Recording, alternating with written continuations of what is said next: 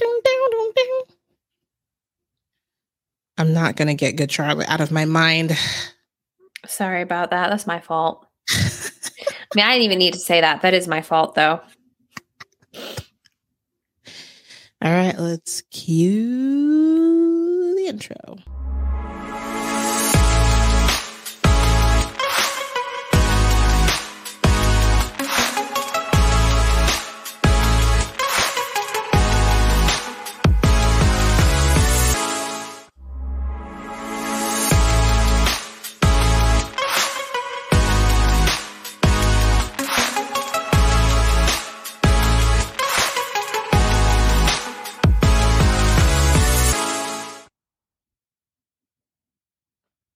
Welcome to the Happy and Holy podcast, episode 2. We made it to the second one. Congratulations. We have accomplished progressing into episode 2. See, we didn't just quit at 1. We said we'd be back. We would do it. Hours of conversation later, we finally managed to hit record. We've talked for like 4 hours before this episode, and then, hey, let's actually record. But here we are. Welcome to the Happy and Holy podcast with your special hosts, Jamie. Hello. And Winnie. And here we are. And of course, Happy and Holy is a phrase that has been coined by the darling of Bulgaria, Georgian Banov, one half of the Joy Apostles, Georgian and Winnie Banov. The phrase goes like this: the world wants you happy, but not holy. Religion wants you holy, but not happy. The good news is Jesus came to make you both. To make you both. Okay. So we, with of course being under the influence of that message, we have taken to recording a podcast, taking our phone conversations to the big screen.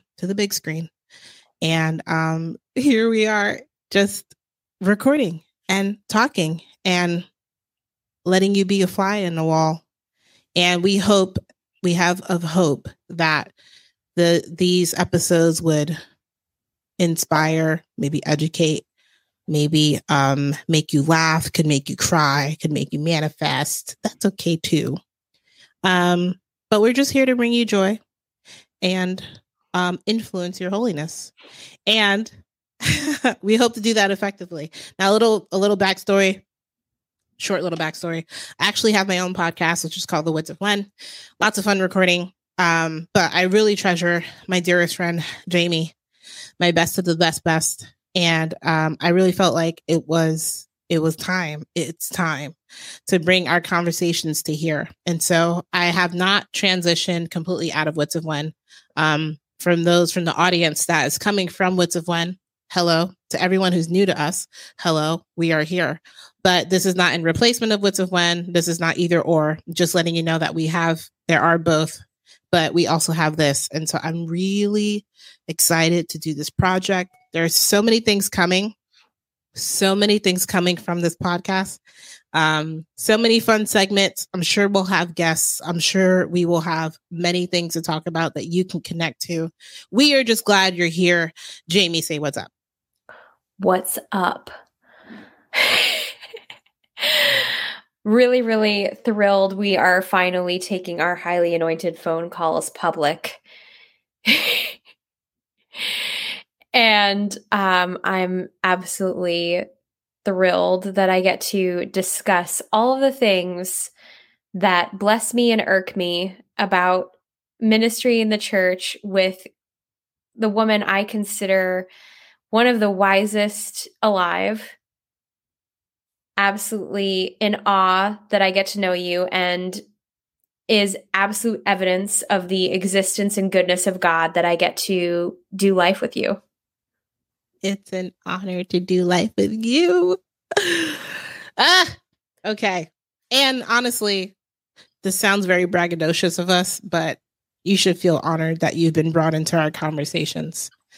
Because we're here. And some of these things are pearls. These are pearls that we pray have not been cast before swine. And here we are casting pearls out. And so in all things, of course, we have a website. We have many things. We have social media. We have a website. We have an email.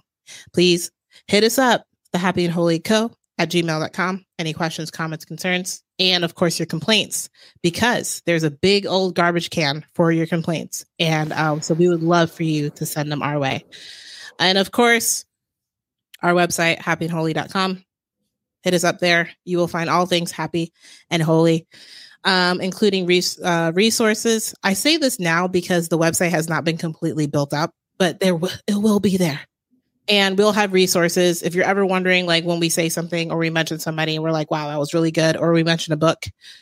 Wow, that was really good. How can I find that? Our hope is that the website will take you to all those things. If you're listening, you have probably found us on Apple Music. Nope. Apple Podcasts, Spotify, Google, Amazon. We are on all things in all forms. And of course, YouTube. And if you're on YouTube, leave us a comment. And of course, hit subscribe and hit share. Love you guys. Thank you for being here. Jamie. Yes. Did you hear? Did you hear? I have now been practicing to be a woman for about 10,950 days. Mm-hmm. And I have not been given a brand deal. That's absurd. It's absurd. You identify as a woman, don't you? Clearly, fully through and through. And that hasn't garnered you a brand deal? No brand deals, not even for candy. That's ridiculous, because as far as I've seen in our society, if you identify as a woman, that's enough to get you a brand deal and at least a certain amount of social media fame. Oh man, that's what I should have been doing. Mm-hmm. Out of the womb, I should have been like, hey guys, day one of being a woman. And what have I experienced so far is just lots of hunger, and I'm cold. And my mom's cool. She gives me milk. Mm-hmm. Maybe if I would have started right out of the womb, documenting what it was like to be a woman, probably would have had a brand deal by now. Could have paid my way through college. People don't know what, since people don't know what a woman is, it's really important that we who identify as women inform people about what it is and how it's done and what it feels like and what being a woman entails.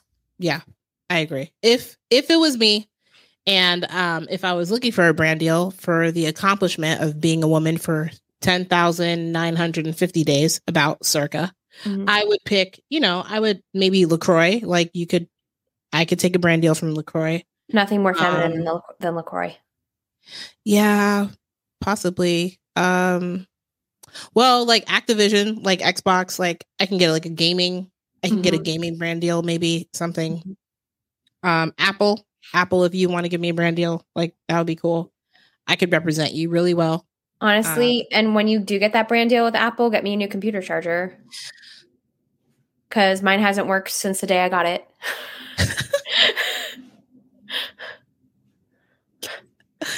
I could use some brand deals from like Hanes. I don't know, like Pop, like, I don't know, Hallmark. Give me somebody sign me something. If anybody would want to hop on getting somebody a brand deal for identifying as a woman, it sounds like Hallmark would be all aboard. Hallmark would be the thing. I don't know if you heard this, but so you probably know that the guy who used to be the president of Hallmark created his own network, Great American Family, GAF. Started out as Great American Christmas, then became Great American Family. It's a channel that you pay for with your cable packages. Presently, I believe it's only through cable that you can get it.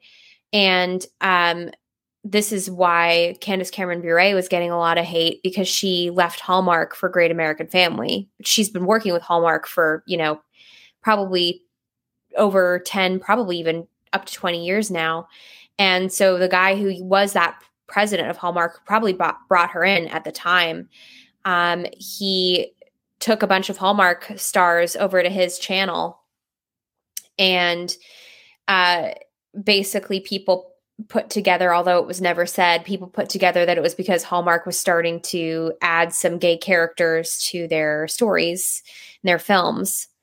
And so what happened just recently was that Great American Family overshot Hallmark as having I think it was like the most watched, or the most something about most watched or most views for Christmas films, and for like made for TV movies of the genre. They actually superseded Hallmark in this category this past like couple months or so. Oh, that's awesome. That's awesome. Know your customers. Know your customers. Hallmark viewers crowned Candace Queen of Christmas years ago. We will buy, I include myself in this because she has convinced me to buy many things I would never want otherwise. We will buy anything that Candace tells us to. Yes. Yeah. They obviously have succeeded in knowing their demographic, which is something that, let's say maybe customers, maybe like companies like Budweiser, maybe not quite understood their demographic. Tampax, I think, has maybe missed the mark on understanding their demographic, which in case... People with uteruses. People with working uteruses. Right. Functioning, naturally obtainable uteruses. People who would need to use the product may, Tampax may have wanted to aim for making a brand deal with someone who can actively use the product so that they can convince us women to use the product. And what you're not going to do is convince me through a man who lives in an alternate reality. He will not be convincing enough to show me, tell me, convince me that Tampax is a great product to use. If anything, it has proven to me that Tampax obviously doesn't know who they're making their product for. Therefore, I will no longer use Tampax. Bye, Felicia. Yep. So now we have to figure out what tampons we're going to buy instead. And there are a lot of great options out there. I will say Tampax did do a really smart but evil thing. They trademarked the braid, their signature braid, which all it is they braided the rope so that the blood takes longer to go down the shaft of the that's tampon. Theirs? They patented that? They patented a braid, yeah. I'm like, you cannot patent braids, but apparently they could. Isn't that like cultural appropriation? It is. We should actually slam Tampax for cultural appropriation. I don't know if we want to take it from the Norwegian, like those braids, or we want to take it from more of some like tribe in Africa that I'm sure we can find the exact tribe that originated the idea of braids, but we can get Tampax on cultural appropriation 100%. Yeah, and by that, and how we then Eureka, I can get restitution, and they will pay me, and then I can buy the company, and then put it back in its rightful place, which is making products for women. I know that's right. Noted. All right. Well, we'll move on from that. If you have been of female gender and have just enjoyed this 5-minute blurb,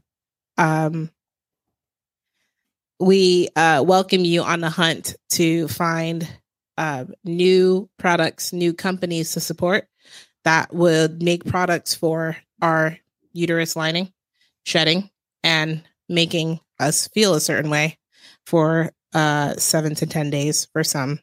But that's a good point. If men are like kind of like fired up about, like what they do with Budweiser is you put them in a hole, dude. Losing $5 million is not easy. And for any company, especially when your product has already been hurting.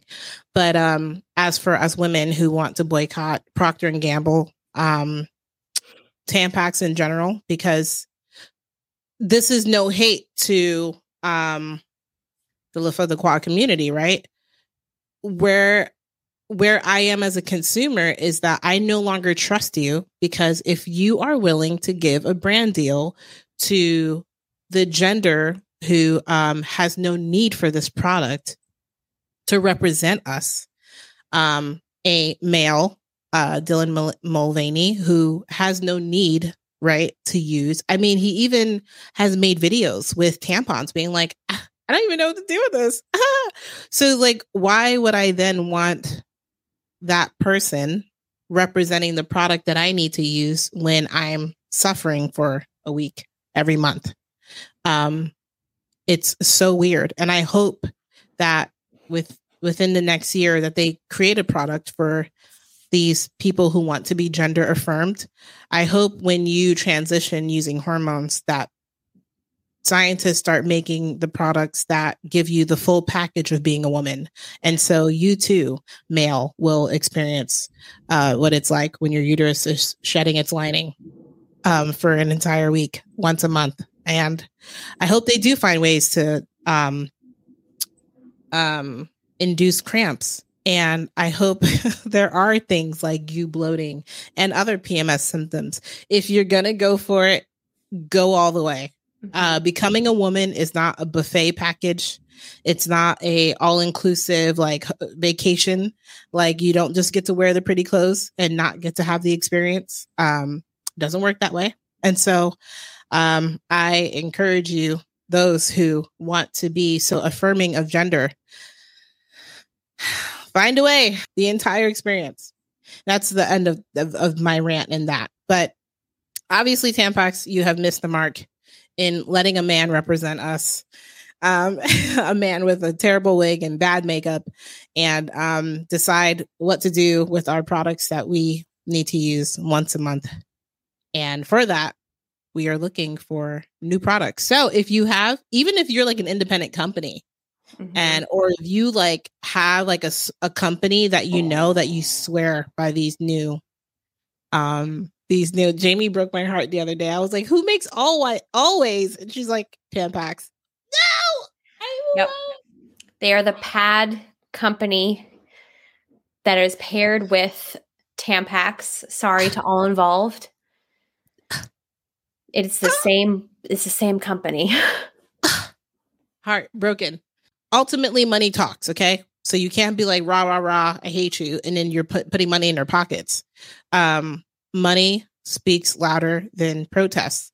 And so when you boycott financially, not just in word, but in deed, when you boycott, you need to let it be heard. And money speaks very loud. And so to show how utterly ridiculous I think it is that they would allow a male represent us as females to for a product that only females use, I would say it's utterly ridiculous. And so again, men, those of the male gender, we apologize if you had to sit through this whole segment, because there's no beginning and end as far as this tangent goes. And so if you had fast forwarded, this would be the part you can stop now, because we will move on from this topic and go to our next Did You Hear?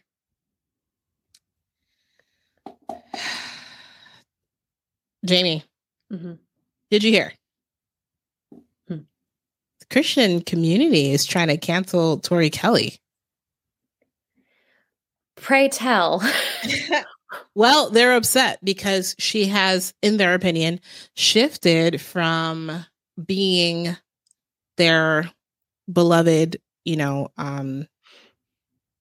their beloved singer, their beloved artist, like, oh, the girl with the curly hair and the guitar, she's such a darling, and all these things. And now they're just so offended that she would move on and create secular music. She's been creating secular music. It's like all she's been making.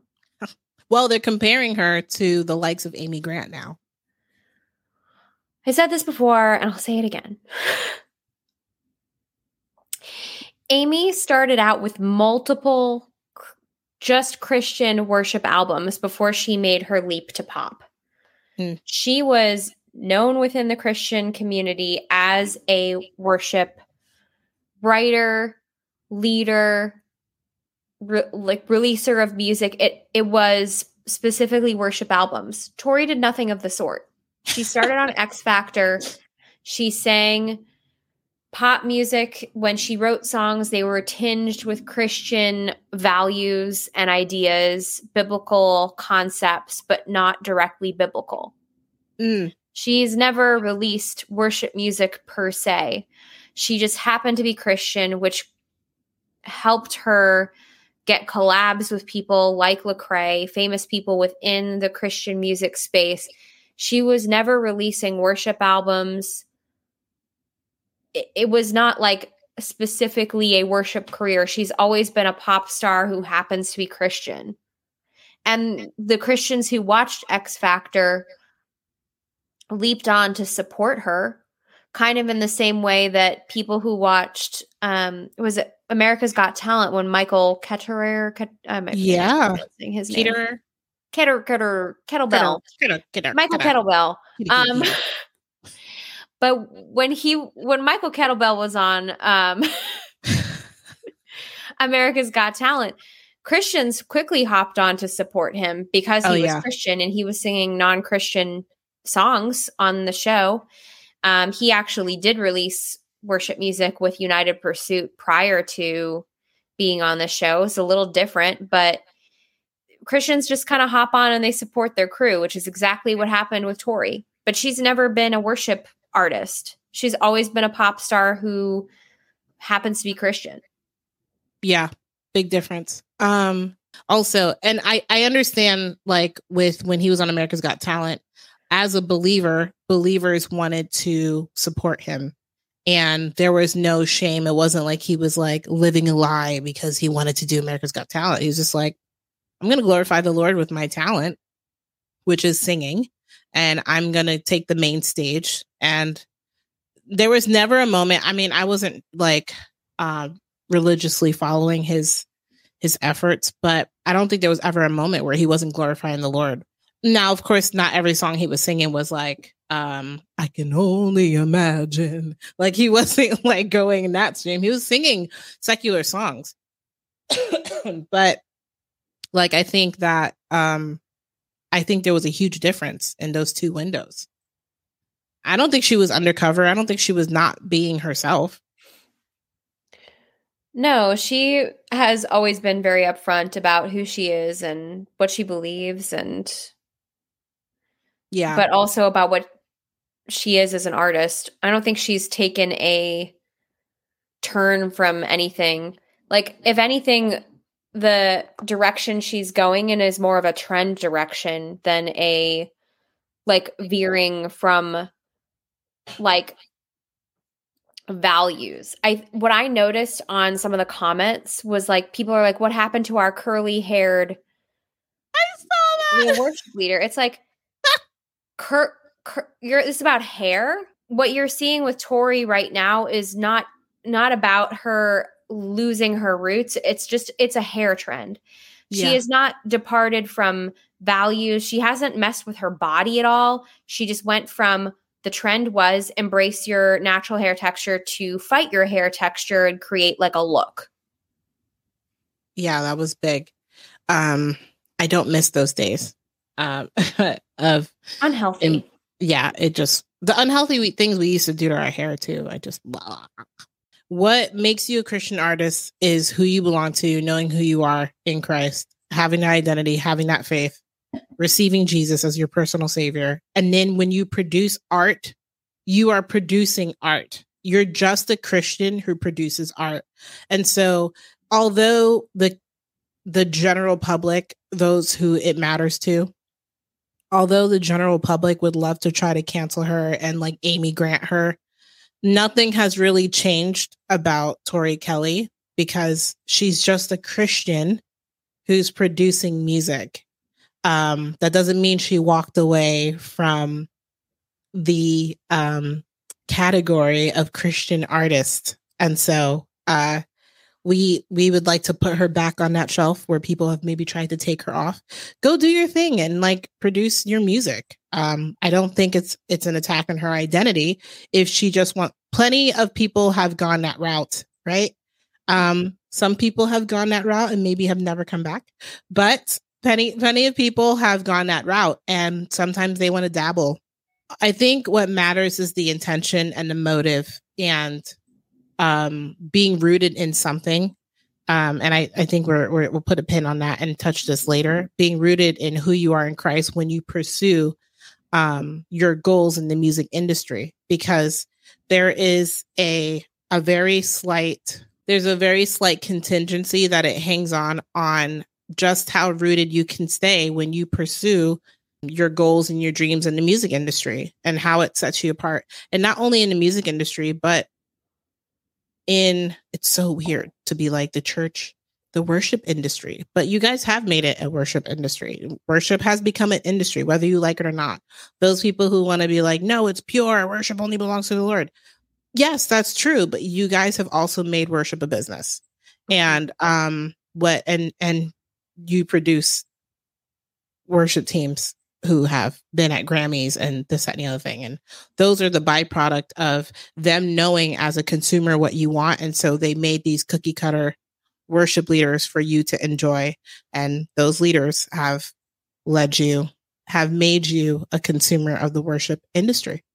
So that's like just the things that we'll share and obviously put a pin on it for later. But the thing I would say about Tori Kelly is like, leave her alone. Like, just, this is why you have the Katy Perrys of the world, the Jonas Brothers. This is why you have artists like them leave and they go like, if I'm going to be judged because I want to pursue something I'm passionate about, then I'll go where I'm accepted. And if you're so quick to discredit somebody like Tori Kelly because she wants to go be a pop star, let her be a pop star. Just let her try it, But anyway, so. Yeah. And I think on a micro level, not accepting people for who they are is also the bulk of the reason why we have so many church prodigals, and they end up in cities like New York where they are accepted. And, sometimes they're supposed to be there and sometimes they aren't. But regardless, that city takes people in from the church like refugees, and the bulk of them are from the South. And I'm just going to leave that there.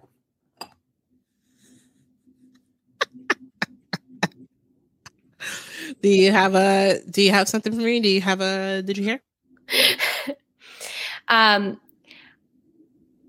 Do I have a did you hear? Oh, I don't know if you heard this. Ooh, tell me. But according to my sources, 13 days ago, Lou Engle had been on the 40th day of the Jesus fast. Oh, wow. Since he posted the 40th day of his fast, I have not heard about him fasting.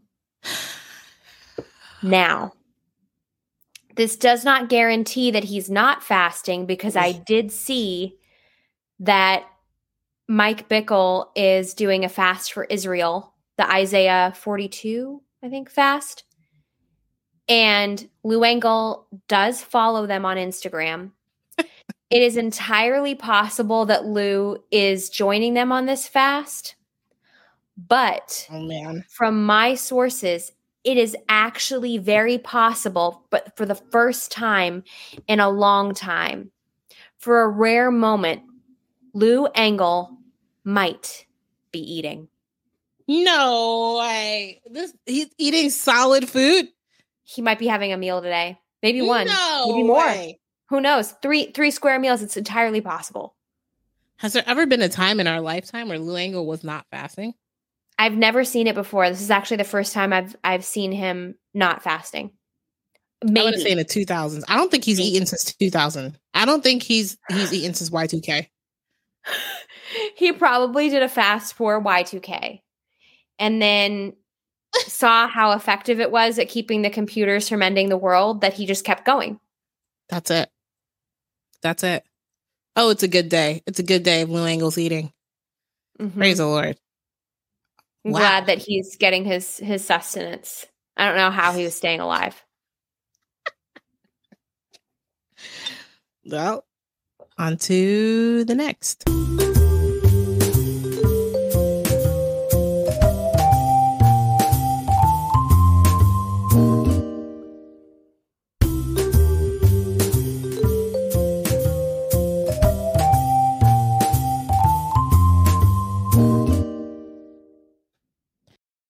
Well, since we had put a pin in the conversation about Tori Kelly and how, you know, the general public was trying to be upset that she would dare pursue her talents in the music industry, it led me to think about a video I had seen earlier this week. I think of Chandler Moore, who was all like, it was so funny. He was like recording this video with his wife, doing this like sideways view, like video.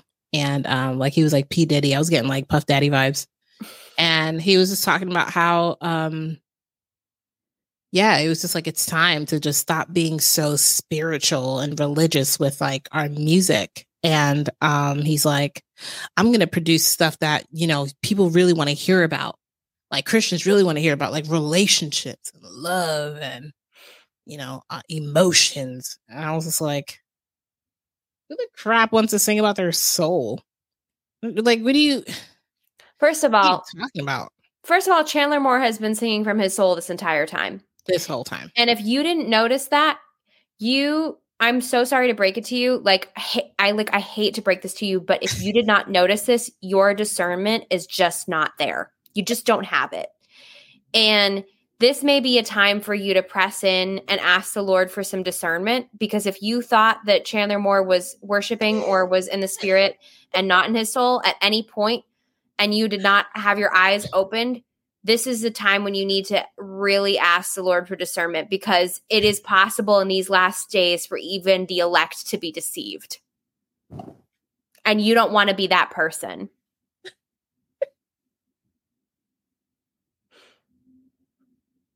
You're like doing a whole altar call. I was literally about to start leading a repentance prayer, and then I remembered this is a podcast. I was like, everybody repeat after me. Father God, I repent for worshiping in my soul. Oh, man. That was such a tangent. You just like went. I will say, this is something I will understand. If you have only seen Chandler Moore perform with other people who do worship in spirit, I could see you getting bamboozled. Like if you've only seen him with Amanda Cook, if you've only seen him with Phil Wickham, and then you're like, this is anointed. Yes, it is. Do you know why? Because Phil Wickham has a real anointing based on intimacy with Christ. Because Amanda Cook has a real anointing based on intimacy with Christ, because these people worship in spirit and in truth. Yeah. If you have seen Chandler alone and you got bamboozled, that's when you need to repent and ask the Lord for discernment, because there's no reason that you should be hearing Chandler and thinking this is worship. This is ministering to my spirit. Mm-hmm. If he's not with Phil, if he's not with Amanda, if he's not with somebody like that. Imagine how tired. But imagine how tired we are. Imagine how tired we are of it. Okay. Just, it's hard, because as much, I know there's people who are going to be like dabbling in and out of this podcast who are going to be like, you're going to hear what we're not saying, and I bless you anyway. He who has ears, let him listen. But what we're not doing is like dishonoring the guy.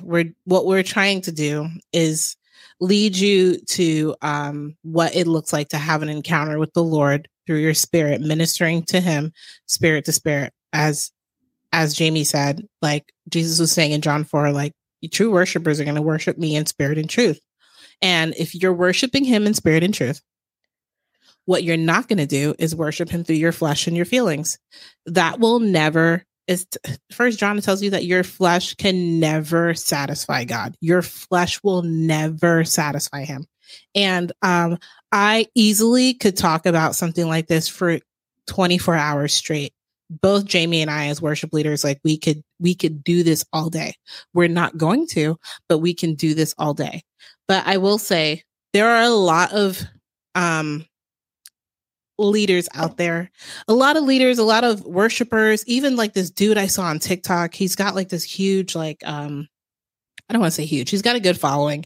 A lot of people repost his videos. A lot of my friends repost his videos. And he talks about how like, I want to say, okay, I won't call him out by name, but he talked about in his videos that he's like been around people who are singing songs like Reckless Love and singing songs like, You Are Good, King of My Heart from Bethel. And then the bridge is like, you're never gonna let me down.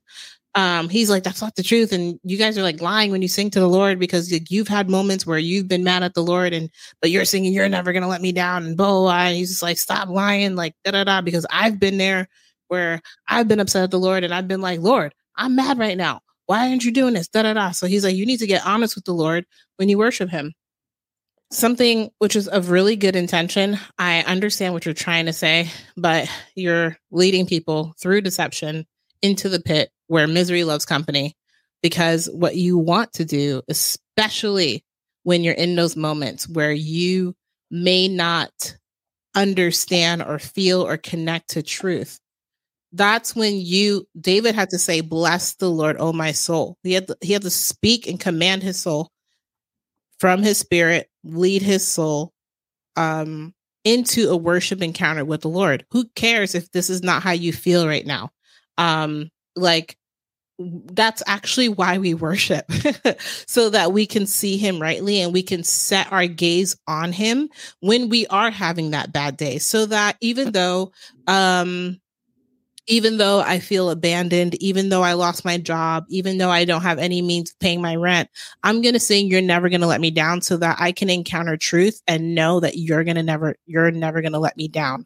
That doesn't make you a liar. It doesn't mean it's toxic positivity. It doesn't mean that you're living in another realm or you're irresponsible. You're trying to connect to truth, and truth is always going to be God is good.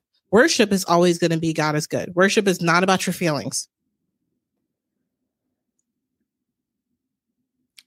Okay. Yeah, we need to talk about this. And you've done such a brilliant job of laying that out. But there is something that is really misunderstood when it comes to honesty versus truth.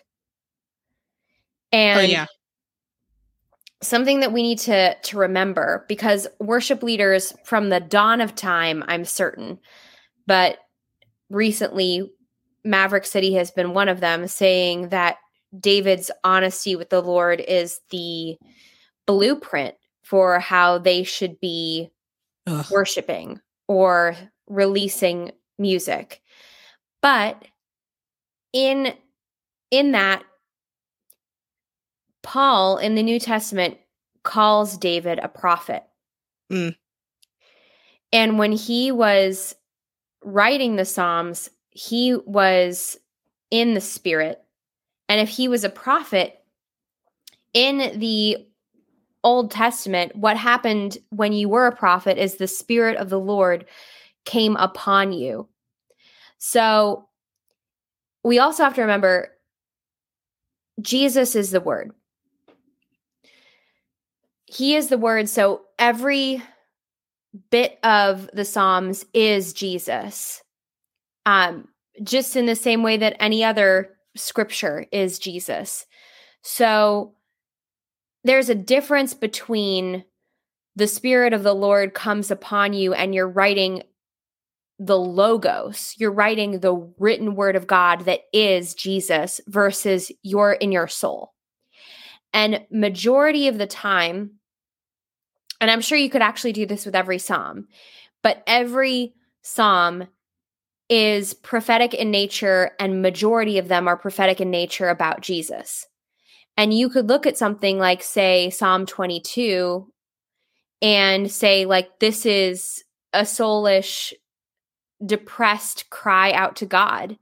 And yet, the first line of Psalm 22 is what Jesus quoted on the cross.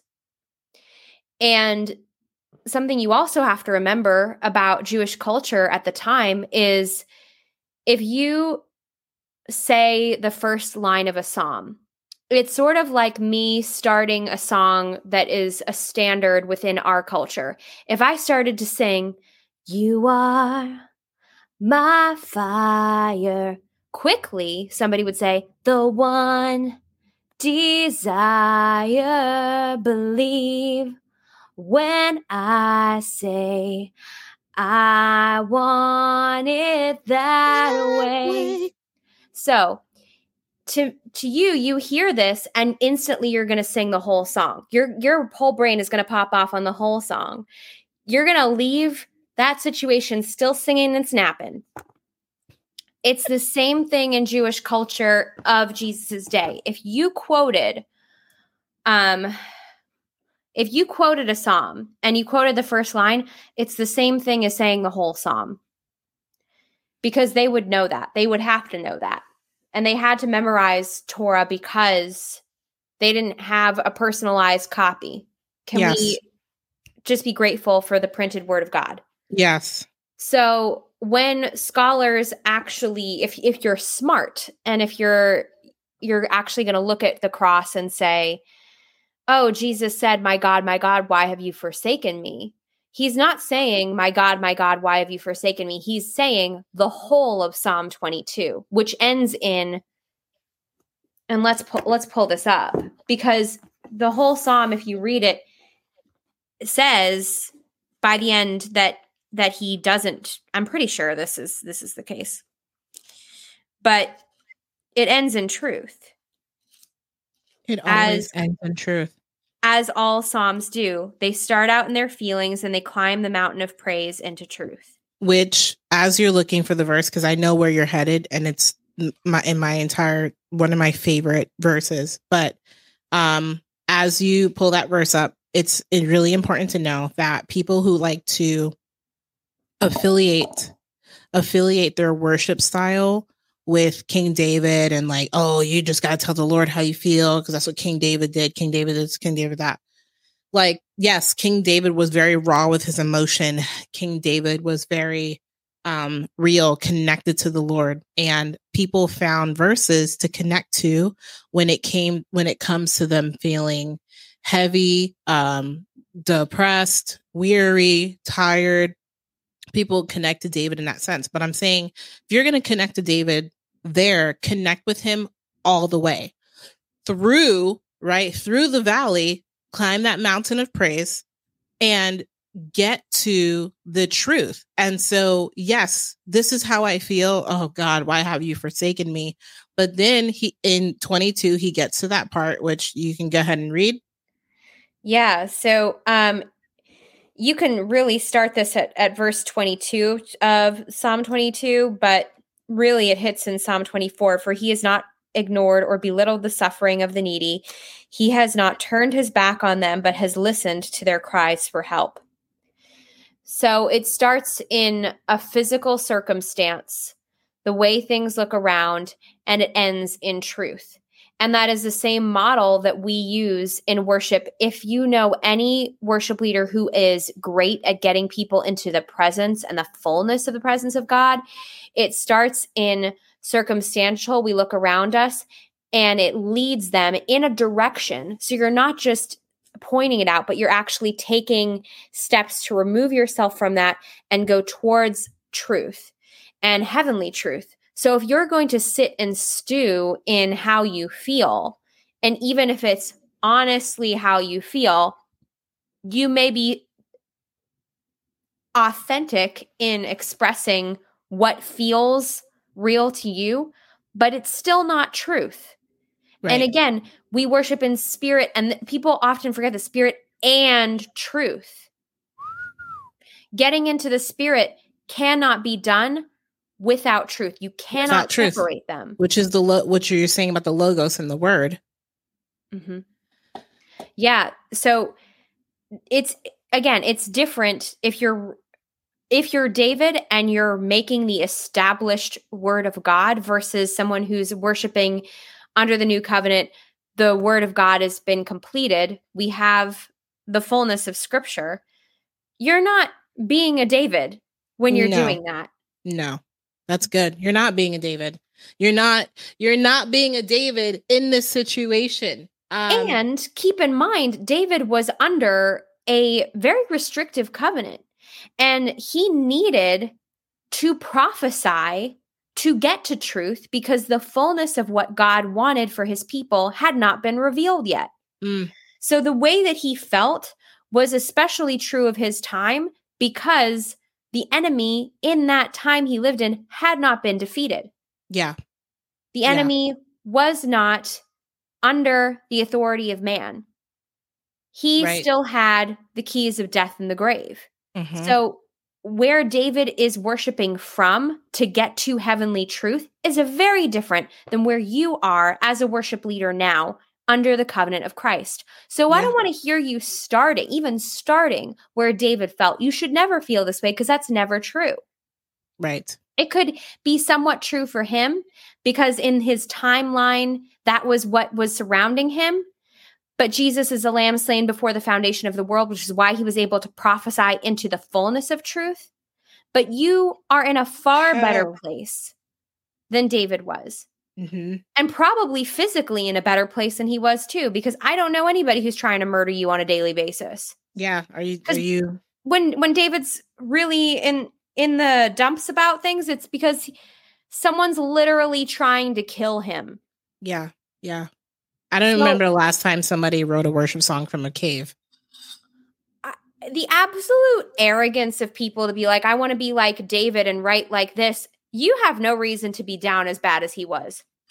Yeah, I just encourage, especially worship leaders, because I know the things, and you will hear me say this time and time again until he returns. There are so many things that are so romantic and poetic in nature when you talk about your relationship with Christ. But truth is a reality. Truth is a person. It's Jesus, right? And so I know so many worship leaders who are out there, and I understand. I know the trap. The trap is the people are responding to my soulish worship. Therefore, my soulish worship must be great. You can gratify the desires of your flesh, which is your soul. What you do in the flesh will never please the Lord. That doesn't mean that what you do in the flesh will not garnish a response from the congregation. It doesn't say that in the word, but it says what you do in the flesh doesn't please the Lord. And that's why people can get bamboozled, and it's almost like a drug where you're like, ooh, they like when I sing that note. Ooh, they like when I do this song. And you think that their response is your reward, and you get confused. I feel the Lord. But where you lose sight of it with David, everyone who wants to compare themselves to David, dance, dance, dance like David, dance. They always want to get into this place. We are living in a better covenant than David, okay? So as a new creation, okay, in Christ, having been born again with this divine nature, we are living in a better covenant. The covenant that David dreamt of. He may have even, as you're saying, he's a prophet. The covenant that David dreamt of. He may have been so close because everybody's like, oh, he was like God's best friend and da-da-da. Still was living in a lesser covenant than we have now because of Christ, okay? It was not the fulfillment. Better covenant than Moses, better covenant than Abraham, okay? We're living in a better covenant. So we need to worship from that perspective that we are in a better covenant. And so just the stuff of David, I'll end with this. Listen, it's a popular belief. It doesn't matter. I don't care how many Grammys like somebody wins when they tell you that, like, hey, the people they want to hear you singing about your feelings and your relationships, and they want you to be real with how you feel and stuff like that. His word is real. Okay. God is enthroned on nothing else except for the praises of his people, which is actually in Psalm 22 also. He's enthroned on the praises of his people, which is what Jamie was talking about with the mountain of praise. You have to climb that mountain, okay? Be real with the Lord. But I will always say that the definition of worship is not just to see him, okay? It's not just to see him. It's to see him rightly. And when you worship, you are actually dethroning yourself. You're dethroning your own feelings. You're dethroning your own desires. Your need to be encouraged.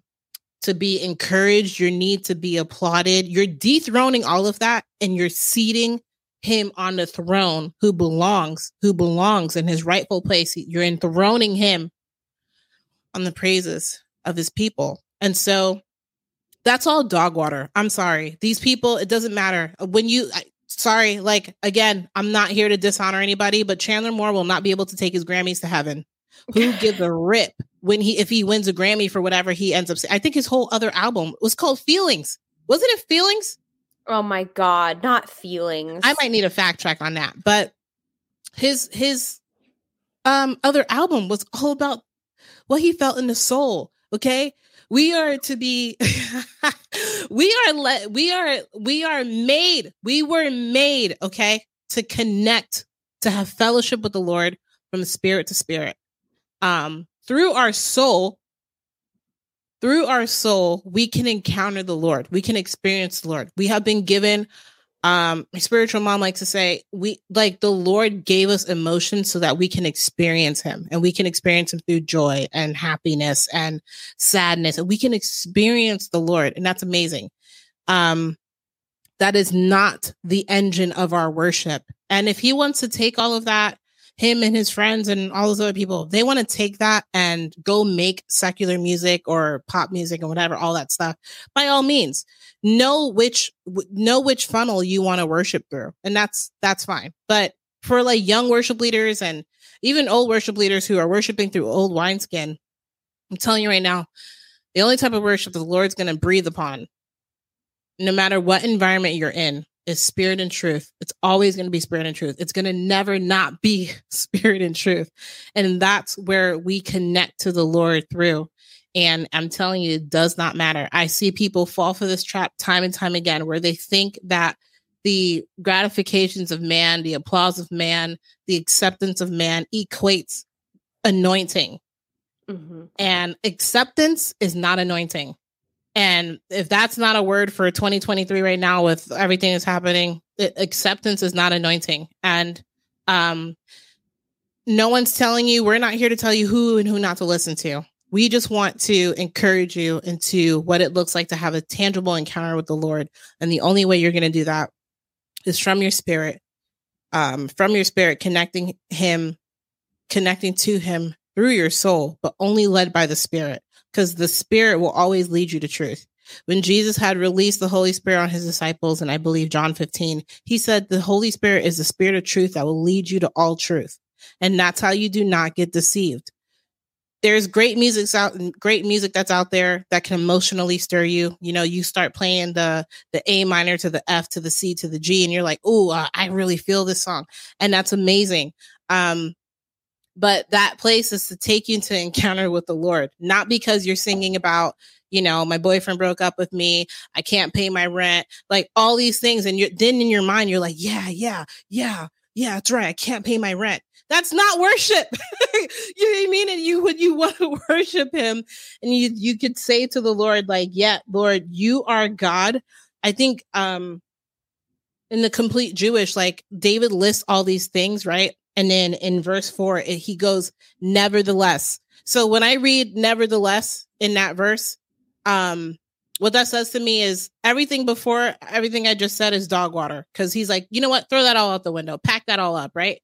Nevertheless, you are holy, and you are enthroned upon the praises of your people. And that's what leads you into an encounter with the Lord. And then you will see him, and then you will see him rightly. And when you see him rightly, you can connect with him rightly.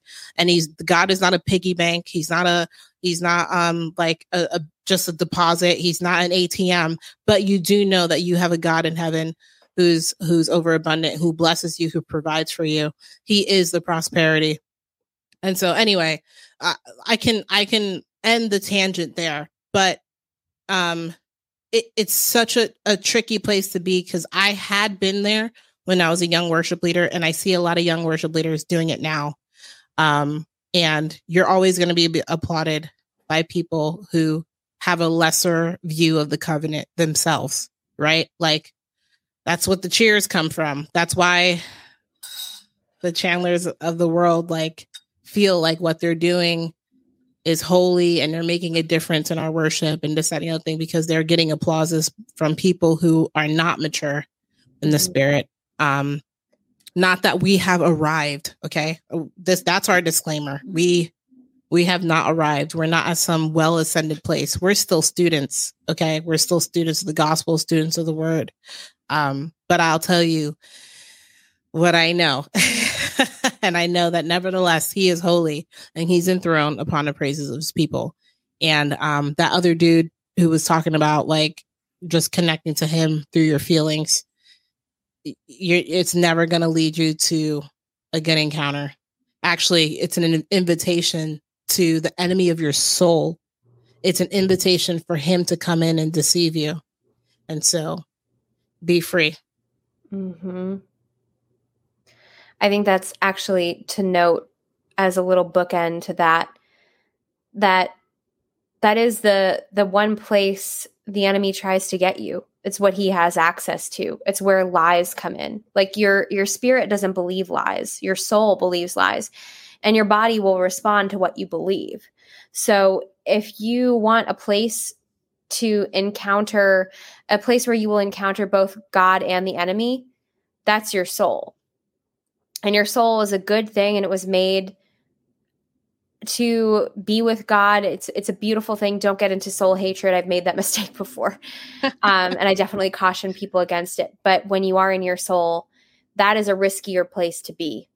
And when you are in your spirit is incorruptible. And I'd love to hear you talk about that on our next topic. But if your spirit is with Jesus and is totally holy and new, that is the safest place to be. Safest. And your spirit will release truth to your soul, and your soul will believe truth, and you will be in peace, and you will be in the presence of God. Yeah. And your body responds. Like, I just love that you made that point before, how your body responds to it. Mm-hmm. Your body absolutely responds to your beliefs. And we've seen that in anybody who's been in any kind of healing ministry or any kind of scientific study that has a placebo effect. What you believe, your body responds to it. Shoo. Yeah, that's good. Yeah. And like you said, we were talking about the invitation, like where you invite the enemy of your soul into, right? And sometimes it's the fact that you don't believe truth. And when you don't believe truth, you are giving him you're sending him a postcard and saying like, hey, wish you were here. Why don't you come and damage my soul a bit? And in the sense of being in that place where you have allowed your soul to override your body, maybe even stand in the way of your spirit, where you feel like you can't connect to the Lord spirit to spirit, and where you feel like you've may invited the enemy, Satan, whatever you want to call him, he's a punk, but where you feel like you may have invited him in. I think now, because we're in such a deliverance culture, everybody's like, demon, demon, demon, demon, demon, deliverance, deliverance, get a session, throw up, gag, da da da da. And it's all of that is a pin on that for another day, another episode. But I will say this: sometimes it's not deliverance you need; you just need truth, because truth sets you right. And so, where you have led yourself astray, maybe having unbelief or not enough faith, you don't need a sozo session, you don't need to call for deliverance. You just need truth. And truth is found, as Jamie was talking about, in the logos and the rhema. But it's found in him who has given you the opportunity to connect with him rightly, spirit and truth. But close the door. And you only do that through truth. And so I'm surprised we were even able to land a plane on that, because I'm telling you right now, we definitely could have went. I could have gone harder. Could have gone. I'm even like right now, I could just go, but I'm not going to, because we have another segment.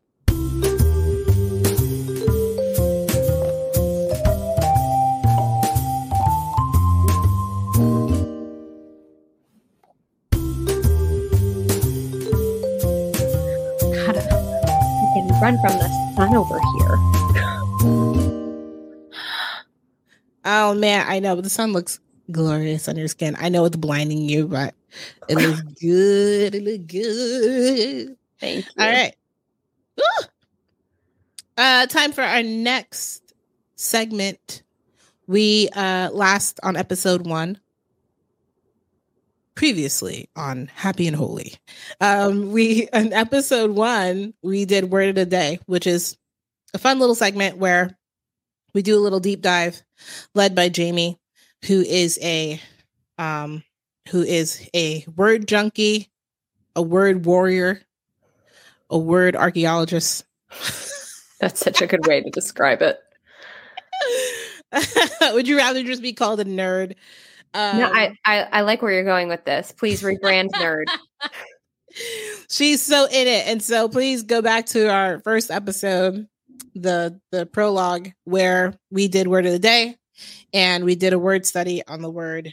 We did a word study on the word anthropos. And I won't give it all away, because you need to go and check it out. If you don't know the difference between anthropos and anthropoi, check out our last episode.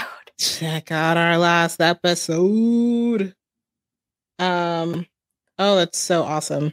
It's a lot of fun. So, as we promised, we are only here to have fun. You're just like continuously like running from the sun. I'm just like, I'm going to see actually if my shade can like deal with some of this drama. Here we are. It's been done. So had a lot of fun with Word of the Day, and as we promised, we were gonna mix it up so that you don't kind of just ride in on autopilot listening into us, because you need to be on guard. You don't know what we're ever going to release on you. And so one of the segments today, it's going to be one of my favorite segments. Maybe every segment is my favorite segment, but it's going to be one of my favorite segments. And it's called Good Theology, Bad Theology.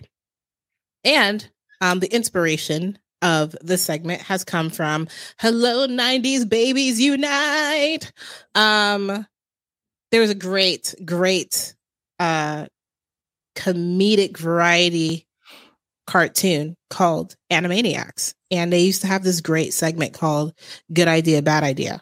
And the dude used to highlight a good idea. It was a little light bulb. And he was like, hey, this is something that was like really safe, something smart, something really good to do. And then bad idea was the same situation, but also doing it in a very foolish way, very unsafe way, harmful, not smart. And so if I could think of instances where there are very safe ways to pursue a relationship or to study the word, and there are very harmful ways to pursue our relationship with the Lord and study the word. And so therefore we coined the segment Good Theology, Bad Theology. And today's segment is going to be led by Jamie for Good Theology, Bad Theology. And so Jamie, good theology is? Well, good theology. I pulled up a verse because let's talk about how God has to be faithful to his word. Psalm 138 tells us that he placed above all things his name and his word, which means that God chooses to be subject to what he says. He chooses that his own word would judge him if he does not bring it to pass. So we have to decide if we're going to believe him. Are we going to believe the God who does exactly what he says he's going to do, that everything that he tells us is truth? Or are we going to believe how we feel? Are we going to believe the word of the Lord which endures forever? Or are we going to believe the flesh that, like flowers, fade away? I wonder which one we will pick. All right, so one of my favorite books in the Bible, one of my favorite prophets, my man Ezekiel. This is from the Amplified, because why not? This is chapter 36, verses 26 and 27. Moreover, I will give you a new heart and put a new spirit within you, and I will remove the heart of stone from your flesh and give you a heart of flesh. I will put my spirit within you and cause you to walk in my statutes, and you will keep my ordinances and do them.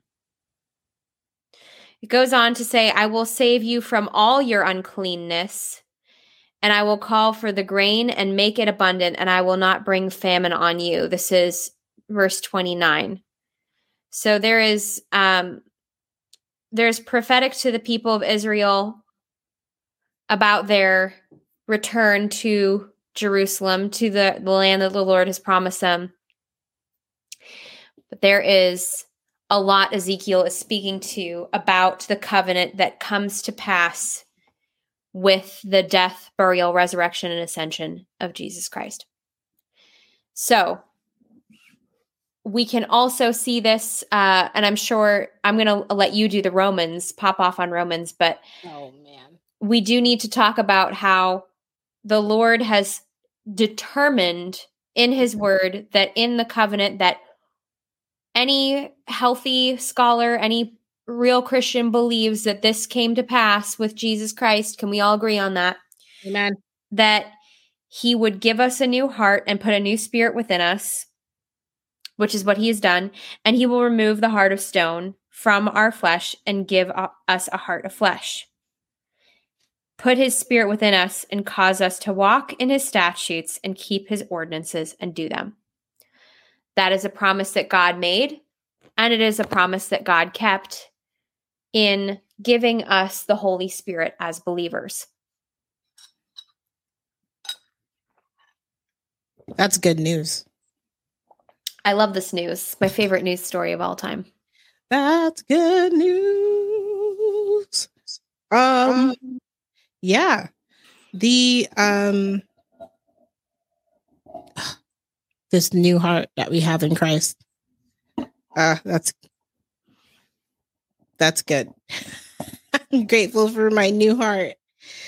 I'm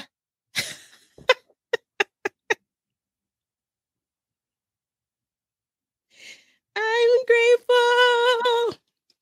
In Christ, okay? You have every right, every legal right to claim Ezekiel 36, verses 26 through 29 in Christ. So you have that new heart. Good theology is. I'll go off of the quote we'll go off of the quote so that because we'll use the language that is familiar to people so that the next time they hear it, they go, ching. Okay. So that Ezekiel 36 that you were sharing is just in case anyone tells you that your heart is wicked and deceitful post Christianity. Okay. Your heart was wicked and deceitful BC, before Christ. All right. That was BC. So Jamie had to read you truth so that you don't believe lies. That's bad theology. Bad. Basura. Your heart is not basura. Okay. One of my biggest pet peeves is when people go, I don't let my child watch Disney movies because in the Disney movie, they always tell you to follow your heart. And you shouldn't follow your heart because your heart is wicked and deceitful. You can follow your heart now that it has been renewed in Jesus. The new heart that he gave you, took away the stony one and gave you a new heart, flesh, boop, yours. Don't listen to Basura. Basura is telling you that your heart is wicked and deceitful, or letting your pastor tell you that your heart is wicked and deceitful, or that man is wicked and deceitful. Those who are in Christ, okay? Big difference. Mm-hmm. Big difference if you know Jesus. Of course, those who don't know Jesus, this is where the wickedness comes from. This is where the stony heart is. This is why the world is walling right now, because there's a lot of people who don't know Jesus. All right, so good theology, bad theology. And I'm going to need the backstory when I say the line. I'm going to need the backstory. Oh, you getting your glasses ready? Well, if we're going to talk about this. We're going to. Good theology. We are dead to sin. Bad theology. But every bad theology will start with a but, okay? But we have a divine nature and a sinful nature dwelling in us now. You need to leave. This is what someone was saying. Together, just chilling. Buddies. Buddies, just twins, just living in your... Two spirits. No. Which, by the way, is a one of the identifications of the Lagabitaqua community, two spirit.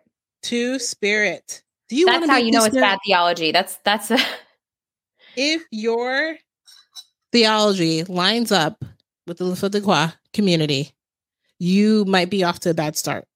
Okay? You do not want to line up. Your theology does not want to line up with theirs. How would you like? How would you like to be compared to them? You don't. You don't want to be. No.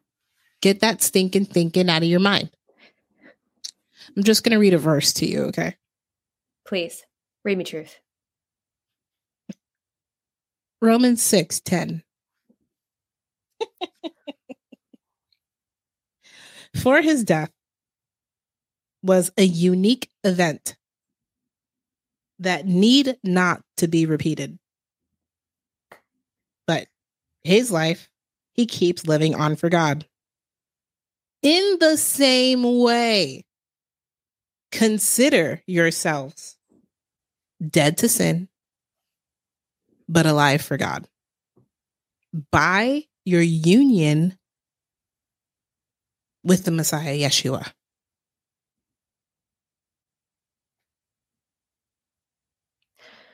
Is that complete Jewish? That's the complete Jewish. That's the complete Jewish.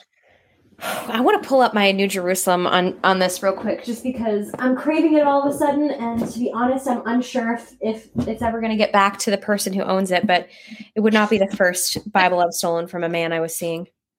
I also will read you maybe a little bit of verse 5.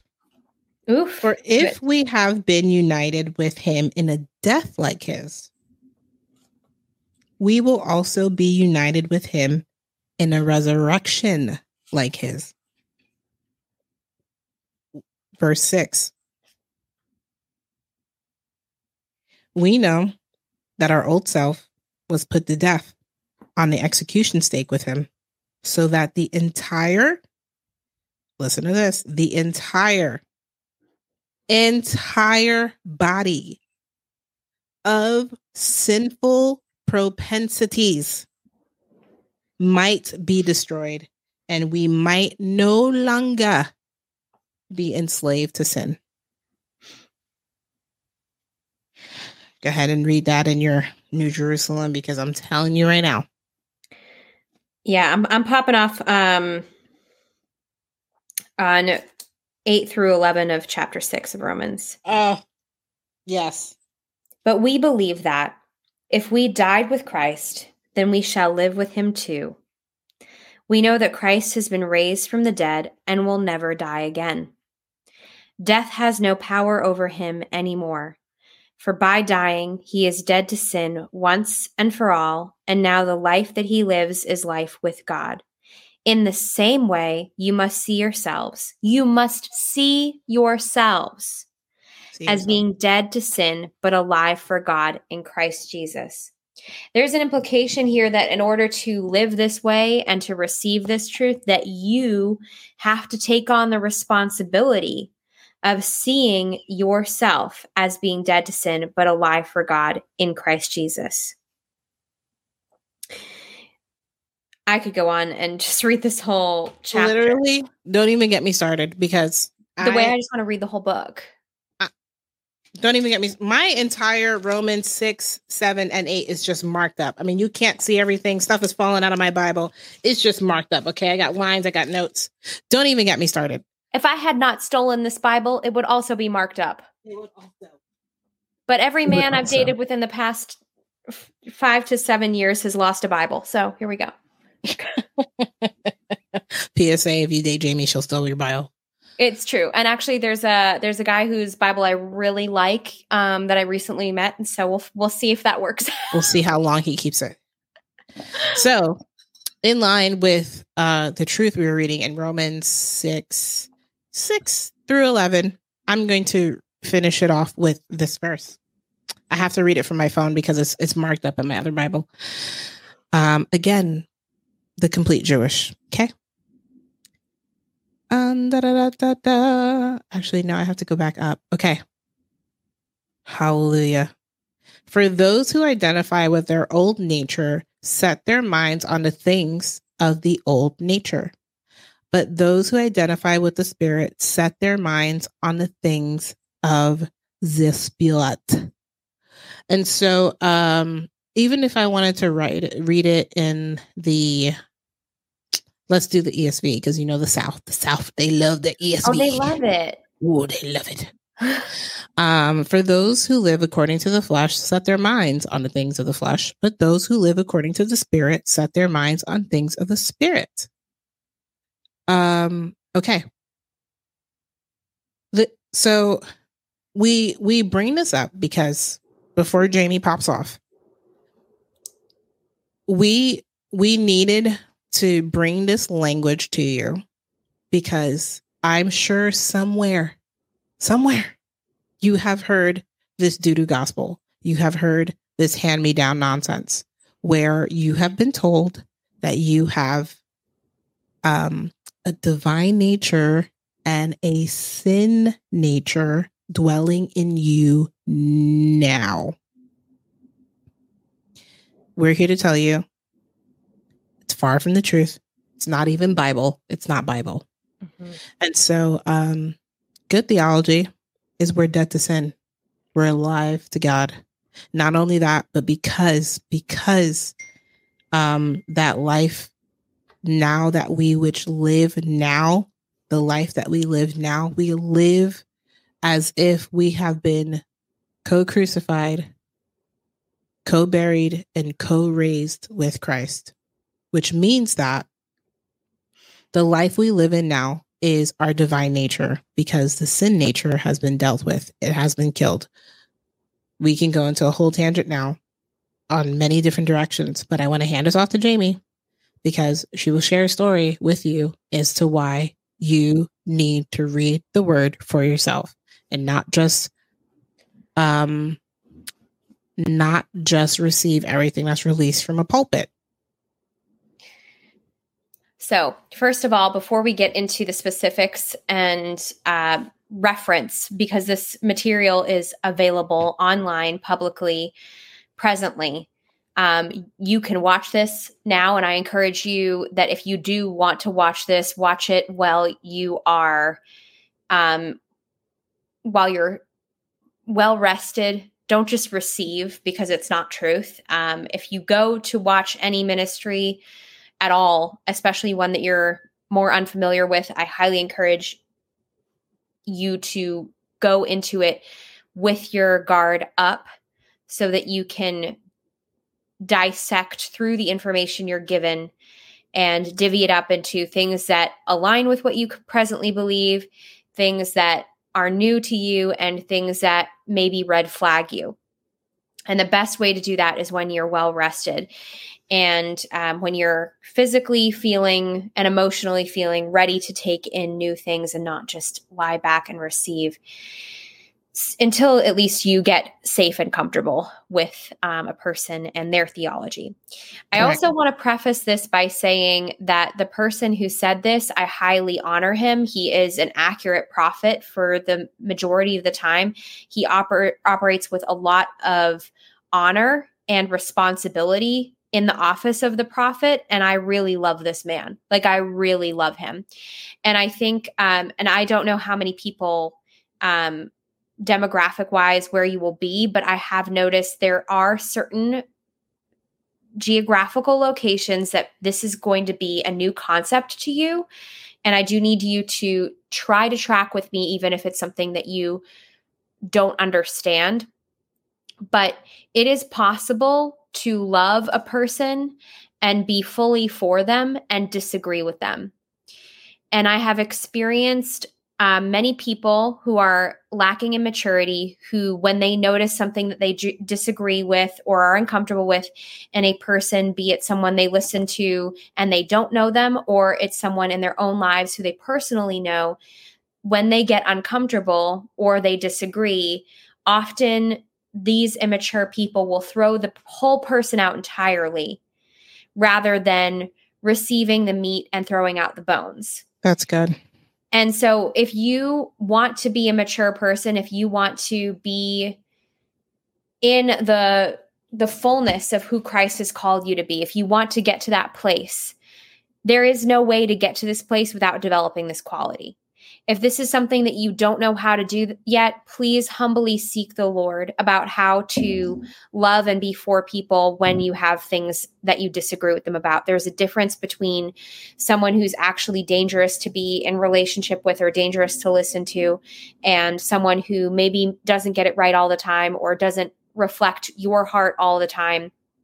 But still, there's a lot that the Lord is using, whether it's a person's ministry or a relationship in your life.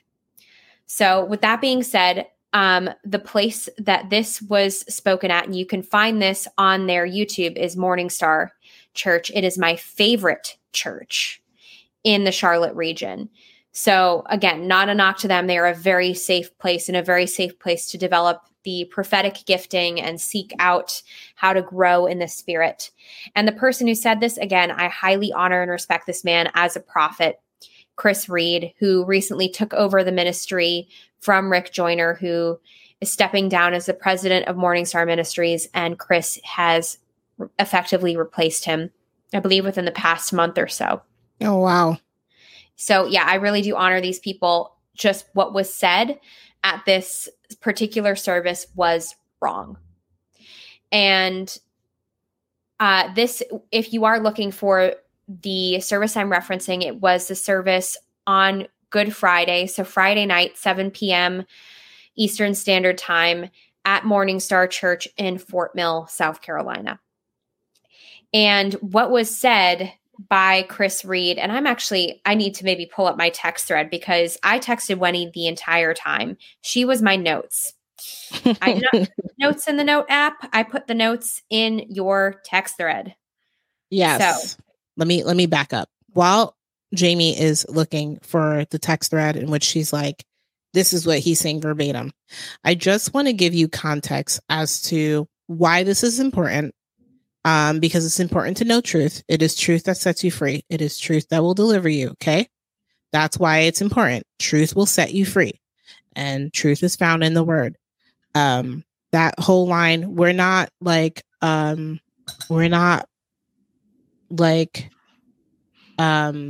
paraphrasing what we believe he said, That's why she's telling you. It's not so you can point the finger at him and be like, oh, no, it's so that we're just telling you the service and where he said it and when he said it so that you can go and look for yourselves, because immaturity will lead you to believe that this is gossip. Ooh, gossip. Gossip, right? The definition of gossip for people who are ill-informed is, I'm going to read it to you from the Webster's, okay? Is casual or unconstrained conversations or reports about other people, typically involving details that are not conformed as being true. Okay? That's not what this is. This is not, we're not the news. We're not here to just give you a report of what happens in Morningstar for the sake of just entertaining ourselves or entertaining you. And we're not giving you a false report because this is from somebody who has been there. This is not gossip. And people are just like, oh, it's gossiping when you talk about someone, or talk about somebody else who's not in the room. That is not true. Because if that's the case, 100% of the time, there has not been one person on this earth who has not gossiped ever. Okay. If my roommate is in the kitchen and she says my name to somebody else and says like, oh, Wendy's in her room recording a podcast, that does not make my roommate a gossiper because she's talking about me when I'm not in the room. That is not gossip.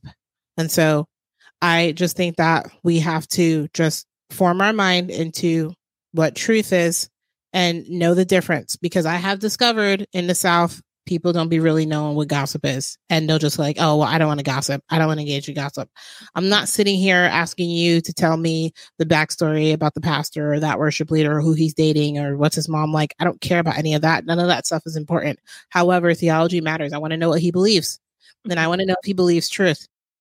Backing this all up to say, we're not sitting here gossiping about Chris Reed. Okay. Mm-hmm. This is just the sermon, the message, the line. And none of this is personal of him at all. All of this is theological stuff that he said that he believes. So, yeah, I know nothing about Chris personally. But what he said from the pulpit, he said that he believes that the sin nature and the divine nature coexist inside of us. That the divine nature and the sin nature are both together in us now. Now, even from the reading of Ezekiel that I spoke earlier, moreover, I will give you a new heart and put a new spirit within you, and I will remove the heart of stone from your flesh and give you a heart of flesh. Even from that, you can see that there is a removal of something. There is a removal of that nature. That's good. And so scripturally, we're not seeing where this could be true. So he spent the whole sermon speaking of the sin nature. So he was talking about how people still struggle with things despite the fact that they are saved. So that is true that people will sometimes struggle with things. We can talk about sanctification at a later time, but that's not what we're addressing.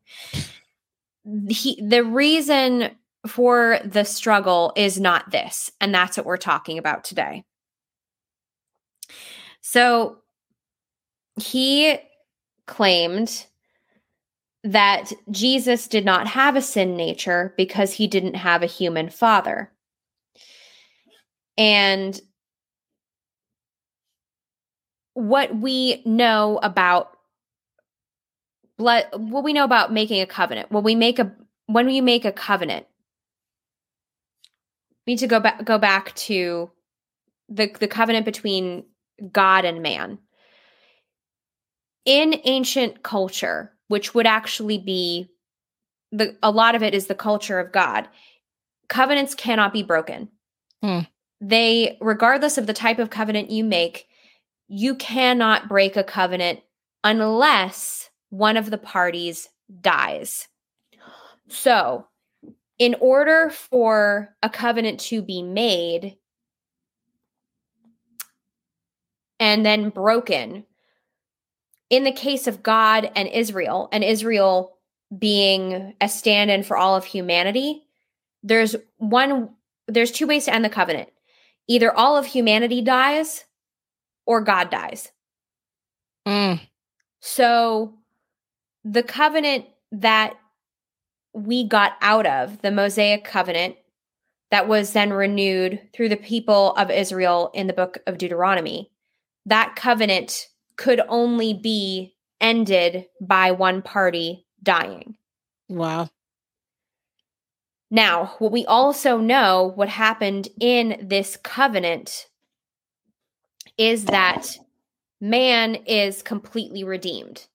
Now, whether you believe whatever we have on this side of heaven or not, majority of Christians believe that because man has been redeemed, we can now get into heaven.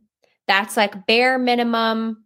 That is part of the gospel, but all churches, regardless of what they believe about humans on earth, what they believe about the Holy Spirit, they all believe man is redeemed so that man can get into heaven.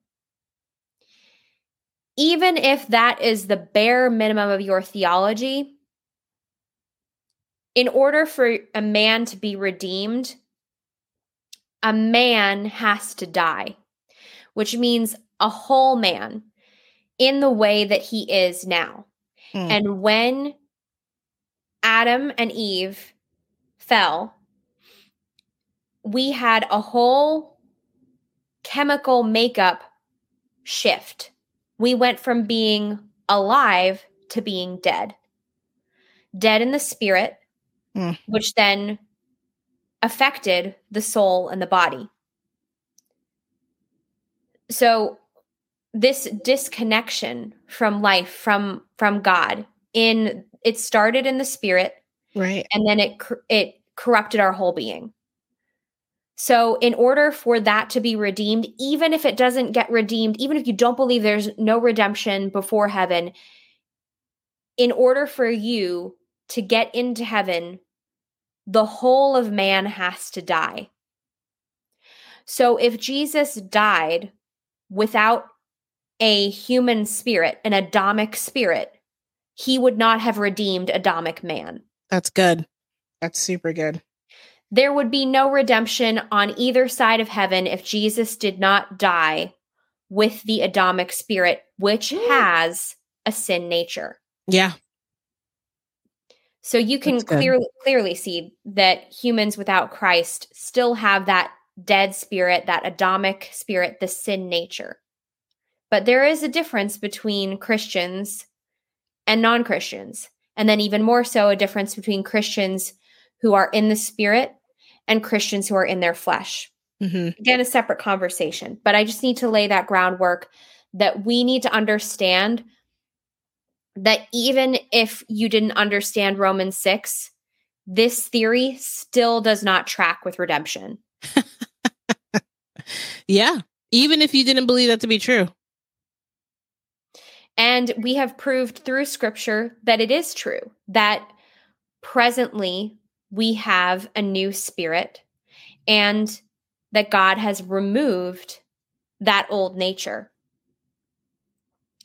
So there is some things that Chris spoke on that did not have a scriptural basis. So there's really no way to debunk it through scripture. But I'm going to mention it just because sometimes humans get caught up in details that God didn't tell us about, and maybe they aren't so important. Right. And maybe there are prophets who've been caught up to heaven who could speak to this better, but I'm going to address it because we need to talk about how it just doesn't matter. Yes. So he said of Jesus that Jesus did not have a sin nature because he bypassed it because it is passed through the Father, which again, I talked about. He had to have it in order to redeem man. Yes. We do know that his mother Mary did have a sin nature because she was born a human.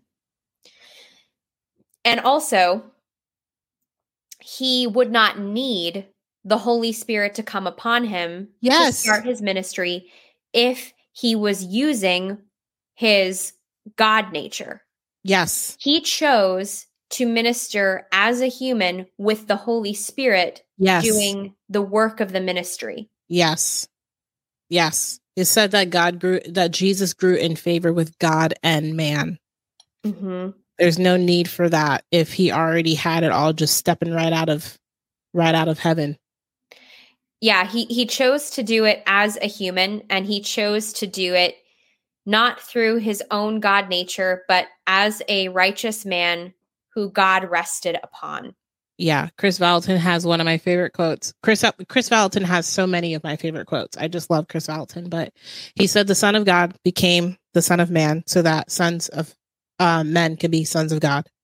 And so, yeah, I'll say it again. The Son of God became the Son of Man so that sons of men can be sons of God. You just sent me that sermon immediately.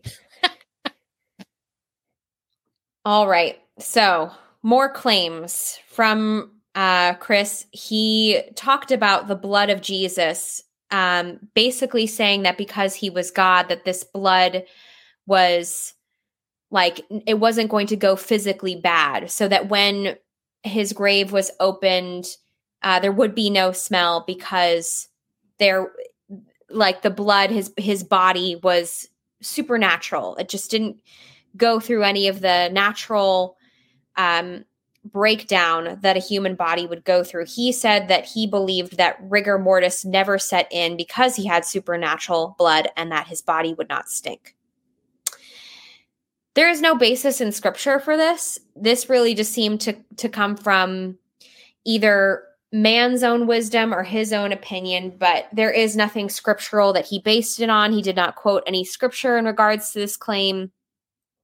Does it matter? Does it matter if Jesus' body decomposed or not? Not really, because whether his body decomposed as God or man is not important. What is important is that he died as man. What happened to his body after he left his body does not affect the message. It doesn't affect the gospel. It does not really affect us at all.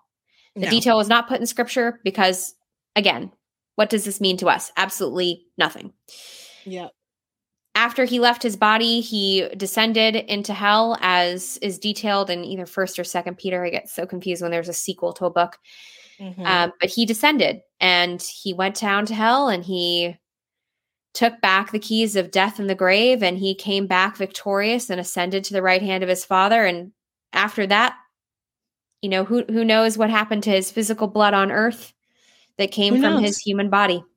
And how much of that, like you said, how much of that is important to know to build a foundation of truth in your relationship with the Lord.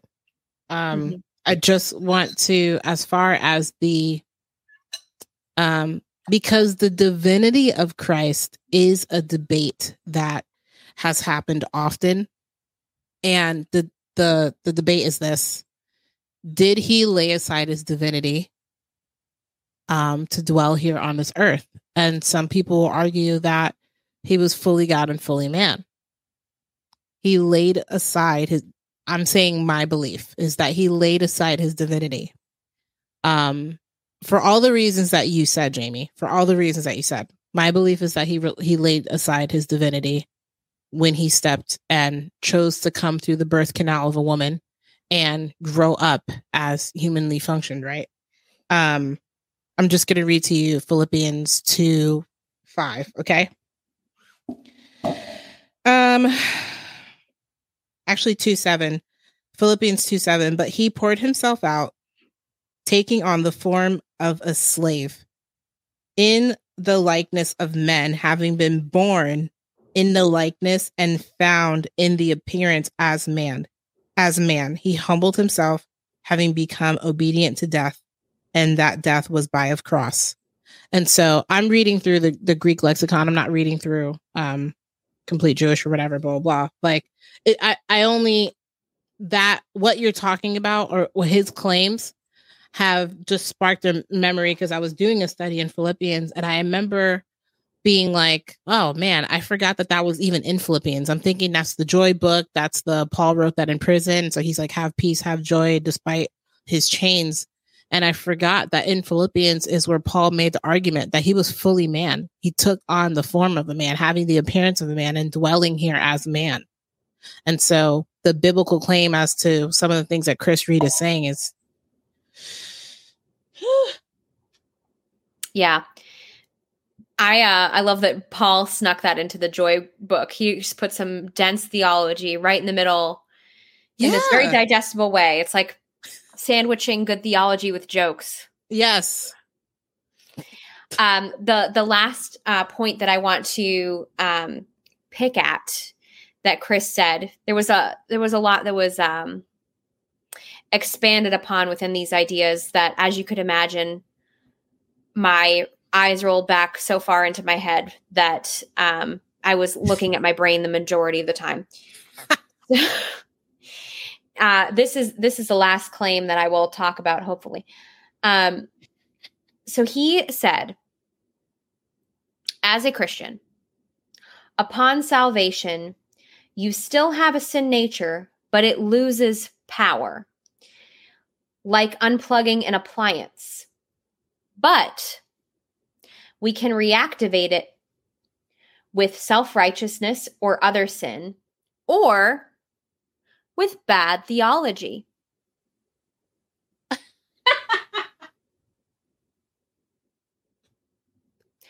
With bad theology, sort of like this sermon. That is what, ladies and gentlemen, that is the definition of irony. And I think this just goes back to what I was saying earlier, that we must see ourselves as dead to sin and alive to God in Christ Jesus in order to live this truth out. Yeah. If you see yourself as, if I stumble again, I'm going to plug my sin nature back in. It's going to come back to life. Yep. Or who plugged it in when you weren't looking? Oh my gosh. Or did you believe something and now it's plugged back in? Now it's plugged back in. I probably will reiterate pieces of my testimony 100 times over. So if you hear this is my first time saying it in episode 2, but if you hear it until Kingdom Comes, I don't apologize.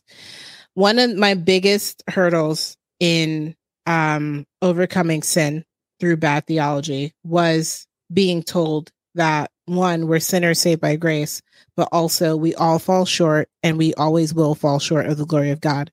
And as a teenager, when I heard that verse, it made me it was like disheartening. I was like, well, if we're always going to fall short, why should I even try? And so bad theology does lead you to believe that. Bad theology almost condones your bad behavior, because if you're told, well, you're just always going to sin, it's part of your nature. That's like when people tell you, I'm only human. Like, or when they tell you that your heart is wicked. Well, that's why I do bad things. I steal, I lie, I hate, because I'm wicked. And I'm talking about those who know Christ. Okay. Your vocabulary becomes that through bad theology. So the irony that he would say that, because hello, bad theology. If I believe that my sinful nature is as easy as plugging and unplugging, then by all means, like, I could turn it off. Clap on, clap off. You know what I mean? Like, just do that with my sin nature. But when you believe truth, like in Galatians 2:20, that tells you that my old nature, my old self, my sinful nature had been crucified on the cross with Christ, and it's no longer I who live, but Christ who lives in me. And now the faith that I live now is the faith that I live in by the Son of God. When I believe that truth, that my old nature has been co-crucified, that my old nature was put to death on the cross, that I am dead to sin, which means that I'm not available to sin's influence. When you believe that and you do make a mistake, when you do make a mistake and you do something that is sinful, there's a big difference here. And this episode, again, there's so many things that we can just go in so many different directions, but we won't, because we have social lives that we want to get to. But the idea that after Christ, the sin nature has been dealt with. That's what he needed to take on the cross. When he died, you died too. We read this in Romans 6. Sometimes you kind of question what must have died, right? Like if I don't remember dying, I don't remember being crucified with Christ. I don't remember, but if he needed to do it on the cross, what did he kill? What did he need? What was crucified? Your old nature. Why did my old nature need to be crucified? So that it no longer ruled over you. That's why Christ came, so that the authority, the power, and the influence of sin no longer rules over you. You can read that in Romans 7:3-4.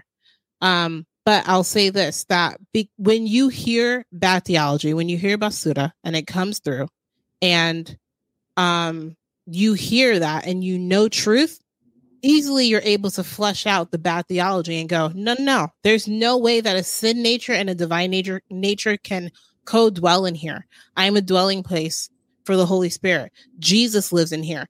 I am not sinful to the core. I'm not rotten to the core. I am Jesus to the core, because Jesus now lives in me, which means that something had to get evicted, and it was my sinful nature. And so what that means is that, because, everyone's question, I know what you're thinking as you're driving, but I do sin. Now that you are in Christ and that sinful nature has been crucified and left on the cross, it has been buried and it stayed in the grave.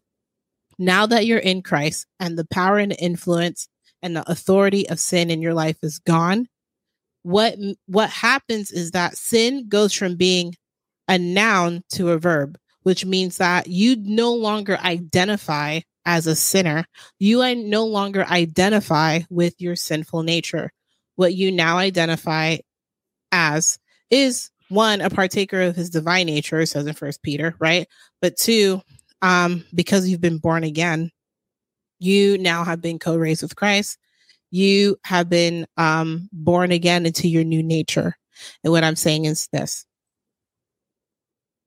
In your new nature, now that you have relinquished the power of sin in your life by accepting Christ through faith, believing that on the cross he dealt with your sinful habits, on the cross he dealt with your alcoholism, he dealt with your sleeping around, he dealt with your lying, he dealt with your stealing, he dealt with your same-sex attraction, he dealt with all of that on the cross.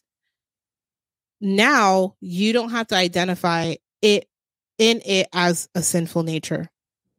Sin is what you do. It's no longer who you are. And as what Jamie was talking about, where sanctification is a whole nother topic. Right now we're talking about the justification, which is you are now seeing rightly with Christ. And that's why you have a divine nature. Justification is the first step. So through your justification, you are now, your spirit is as pure as Jesus is, because he gave you his spirit. He put his spirit in you. Ezekiel. His spirit in you is divine. It's not tainted. It's not polluted. It's his spirit. To say it's tainted, is polluted, is broken, is sinful, is to say that Jesus's nature is polluted, sinful, broken. You know what I mean? It would be, and it's an illogical fallacy. It can't be, and it's not biblical. Ultimately, aside from even being an illogical fallacy, it's not Bible. Ultimately, it's not Bible. And so, show me in the Bible where, and we can go 8 or 9 rounds, and I'll tell you why you're wrong. But ultimately, this is why we talked about sinners saved by grace.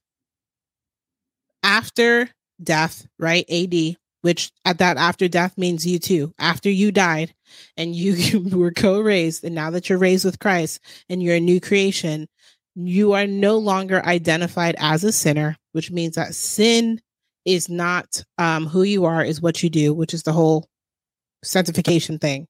Meaning you make mistakes. This is what that means, but it's not your identity. And when you listen to bad theology that tells you it's your identity, well, you behave as you believe. So if you believe that you are a sinner, if you believe that you are an appliance that gets plugged in and unplugged and plugged in and unplugged, when you believe all that, then that's the truth that that dictates your soul. And then you'll make bad decisions all the time. Mm-hmm. Yeah, absolutely.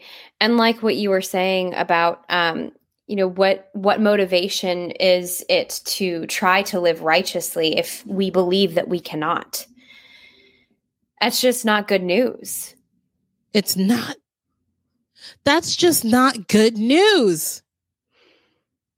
Like, that is not good news.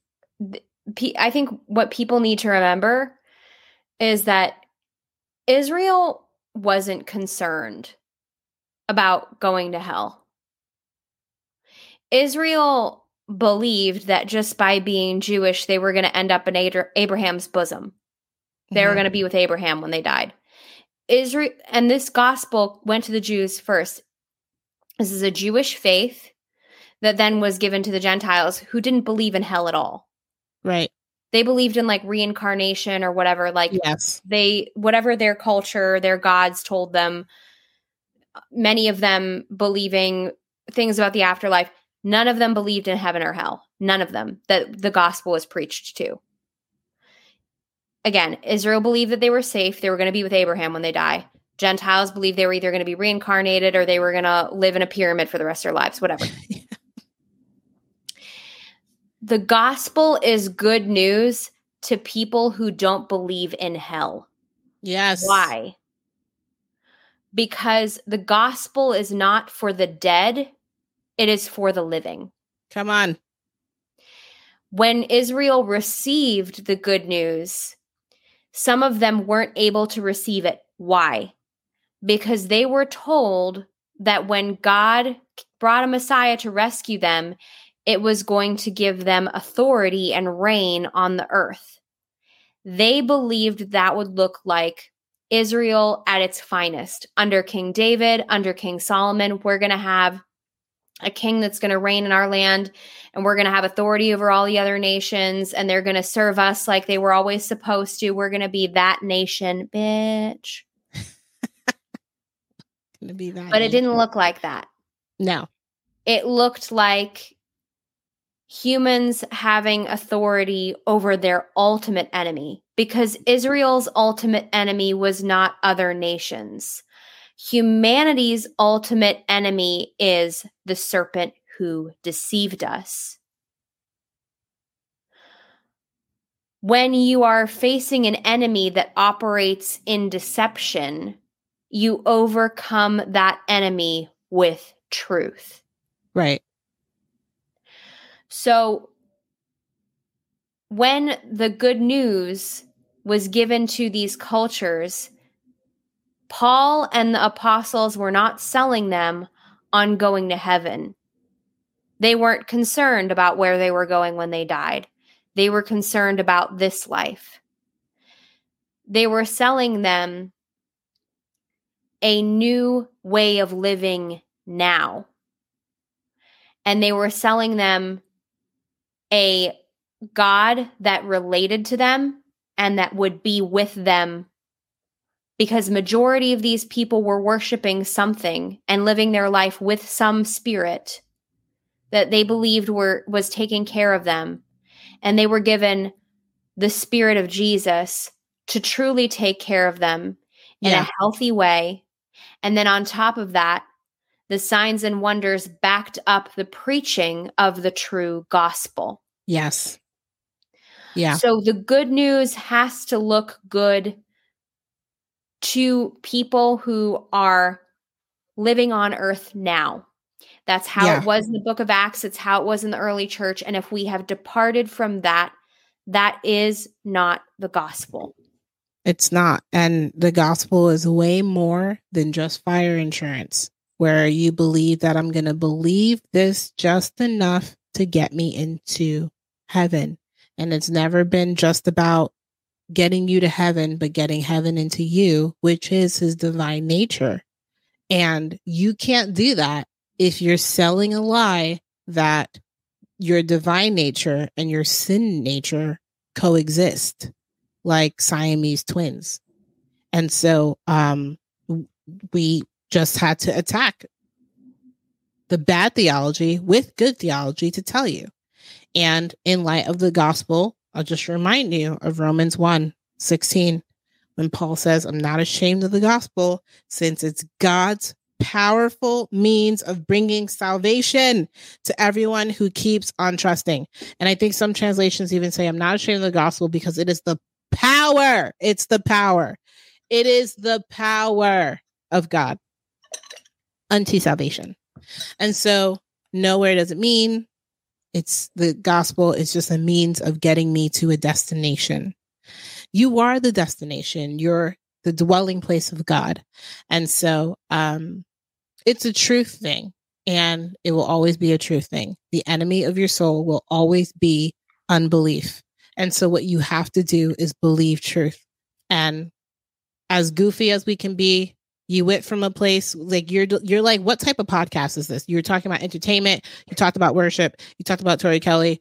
You talked about Chandler Moore. You talked about pads. You talked about Tampax and Budweiser and Dylan Mullaney. And now we're talking about your sin nature and how you are the dwelling place of God.